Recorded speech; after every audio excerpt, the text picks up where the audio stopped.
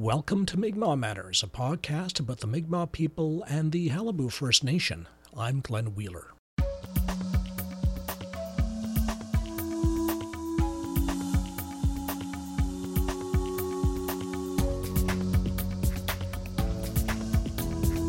Well, it seems the blows keep on coming for Qalipu members and applicants. First we had the appeals, then we had the rejection letters. Now we're getting the fallout from the rejection letters. Notifications that the names of those losing their status will be removed from the Indian Register on August 31st. It's as if there's a freight train hurtling down the tracks and we're powerless to stop it. But when political options have failed, as they certainly have with the Qalipu enrollment process, desperate people turn to the judges. And here we are in court again. This time, it's the Supreme Court of Newfoundland and Labrador, and it's the Hail Mary pass of legal actions and injunction application. Starting at 10 a.m. on June 18th in courtroom number 1 at 309 Duckworth Street in downtown St. John's, the lawyer for Friends of Qalipu will be asking the court to temporarily stop the finalization of the enrollment process. The lawyer standing up to speak to the court on behalf of Qalipu members and applicants will be Keith Morgan. He's our guest on Mi'kmaq Matters this week. His argument is that the Federation of Newfoundland Indians / Qalipu had no power to enter into the notorious supplemental agreement. The original members of FNI ought to have had a chance to vote, just as they did on the agreement in principle. Instead, the supplemental agreement was passed by members of Qalipu Council only, relying on a change in bylaws of the FNI to give them that power, but a change that never properly took place. Yes, it all sounds very legalistic, but that argument is all that stands in the way of 10,000 people losing their status on August 31st. Judge Gillian Butler has told lawyers for Friends of Qalipu, FNI, and Canada she'll hand down her decision on the injunction request no later than June 25th, the date that the founding members list is to be officially amended. I spoke with Keith Morgan about what will happen in court on those 3 very crucial days. What we have is ours is an injunction application that's before the court where there's evidence been tendered relative to the harm that will be done in the event that the injunction is not granted. So as a result, the parties have the right to challenge the credibility of the deponents on the affidavits through cross-examination. Right. And have you heard from Canada and the FNI that they will be cross-examining your witnesses? Yes, that's correct. They have expressed their intention to cross-examine each of the applicants on the application. I'd also add that we will be cross-examining the deponent for the Federation of Newfoundland Indians, who is Mr. Brendan Shepherd. Right, and who is the deponent for the who has Canada put forward? Canada's deponent is Mr. Keith Desjardins. We're still evaluating his affidavit. I've just received that, so once I've completed that evaluation, then at that stage we'll decide as to whether we'll be seeking to cross-examine him as well. Yes. We know how Mr. Brendan Shepherd fits into the story. How about Mr. Desjardins? How does he fit into the story? Mr. Desjardins he's a senior official with the Indian and Northern Affairs Canada, and it would, in his capacity, be familiar with the position of Canada in how they've addressed the registration of the Qalipu band. Right. Okay, so that's Canada and FNI, one witness for them, and what witnesses have given evidence for you, for the applicant? That would be each of the applicants have provided affidavits as to how the completion of the registration process would affect them as members of the FNI when the original agreements were entered into. Right, and those are the people who are named in the cause of action in the case. That's correct, yeah. So, and what I guess is a bit hard to say in terms of time. 3 days have been set aside. There'll be some opening statements from counsel, I suppose, and then at the end, closing argument with witnesses in between. The way that we've organized it with the court at this stage is that the evidence will go first from all parties, and we anticipate that process will take between a day and a day and a half of the hearing time that has been scheduled and set aside. The remaining time then would be for argument by the parties in relation to the issue of the jurisdiction of the Newfoundland Supreme Court, as well as the availability of injunctive relief.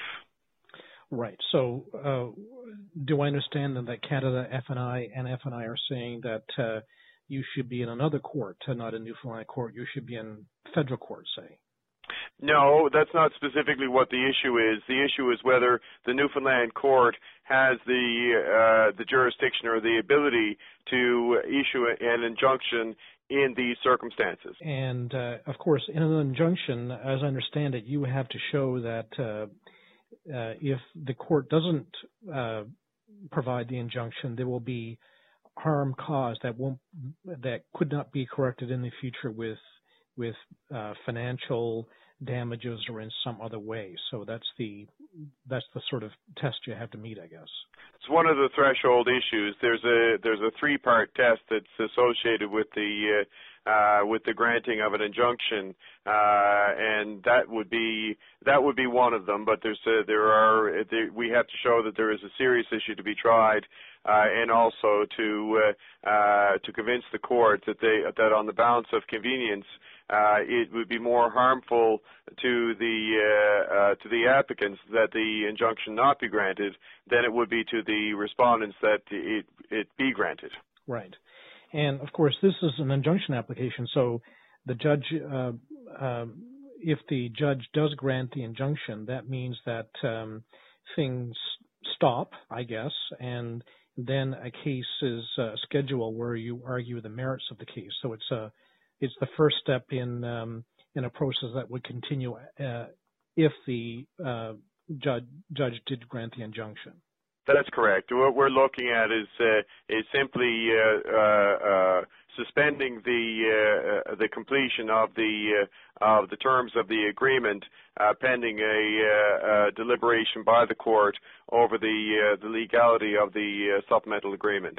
Right. And I understand that the court has indicated that it will provide a decision on the injunction, whether it will grant the injunction, no later than June 25th, which is the day before Canada intends to finalize the founding members list. Yes, that's the understanding that we have from the justice that will be hearing the matter, is that the decision will be provided in advance of the 25th of June. Right. So so I guess two things could happen. You could be successful on the injunction request or not successful. So if you are successful, then the injunction is granted, and further days of proceedings are scheduled to deal with the merits of the case.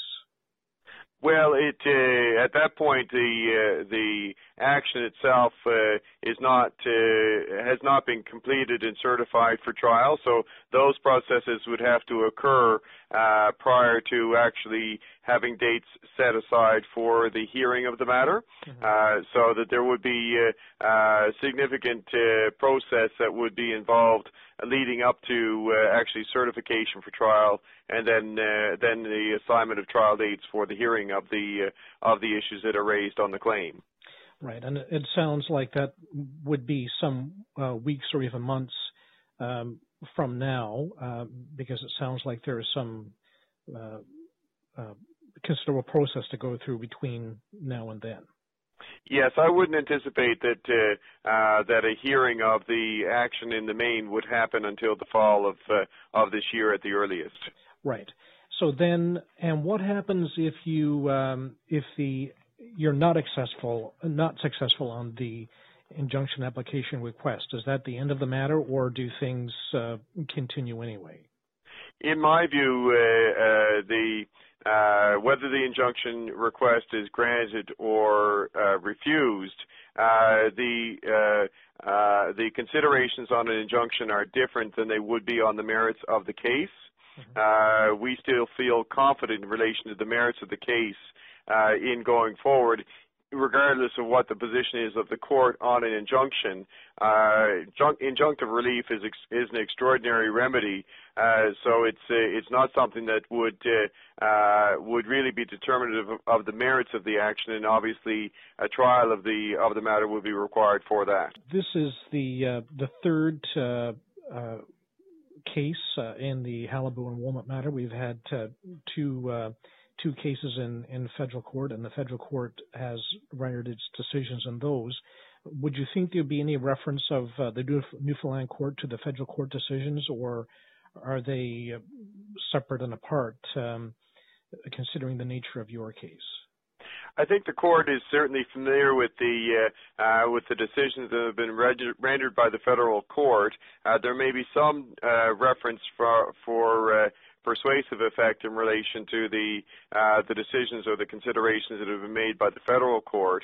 However, the specific issues that arise in this particular case are separate and distinct from those that would have been considered in the federal court.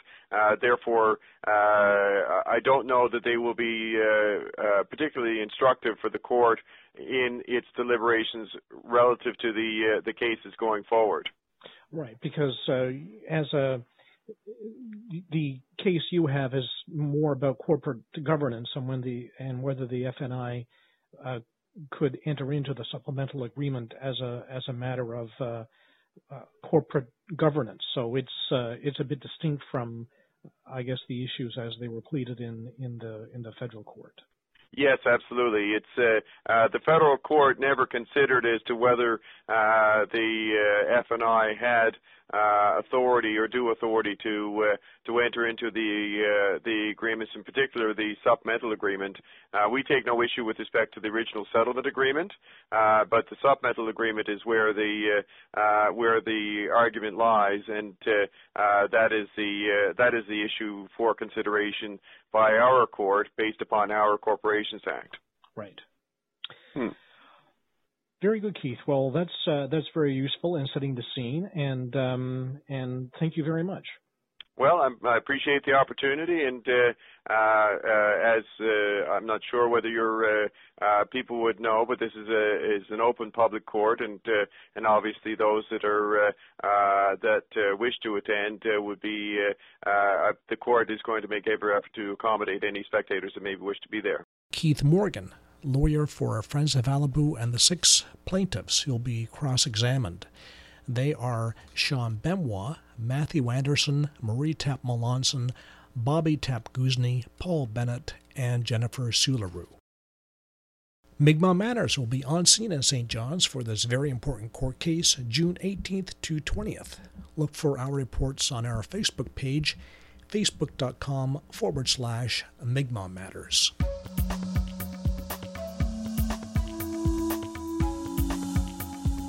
And that's it for the show. Allison Baker is the technical producer of Mi'kmaq Matters. Celebration time used with the permission of Mi'kmaq artist Marcus Goss. Like us on Facebook. Follow us on Twitter. Listen to Mi'kmaq Matters on Bay of Islands Radio, on the Voice of Bombay in Norris Point and Rocky Harbor, and in St. John's. Tune in on CHMR. I'm Glenn Wheeler. Till next time.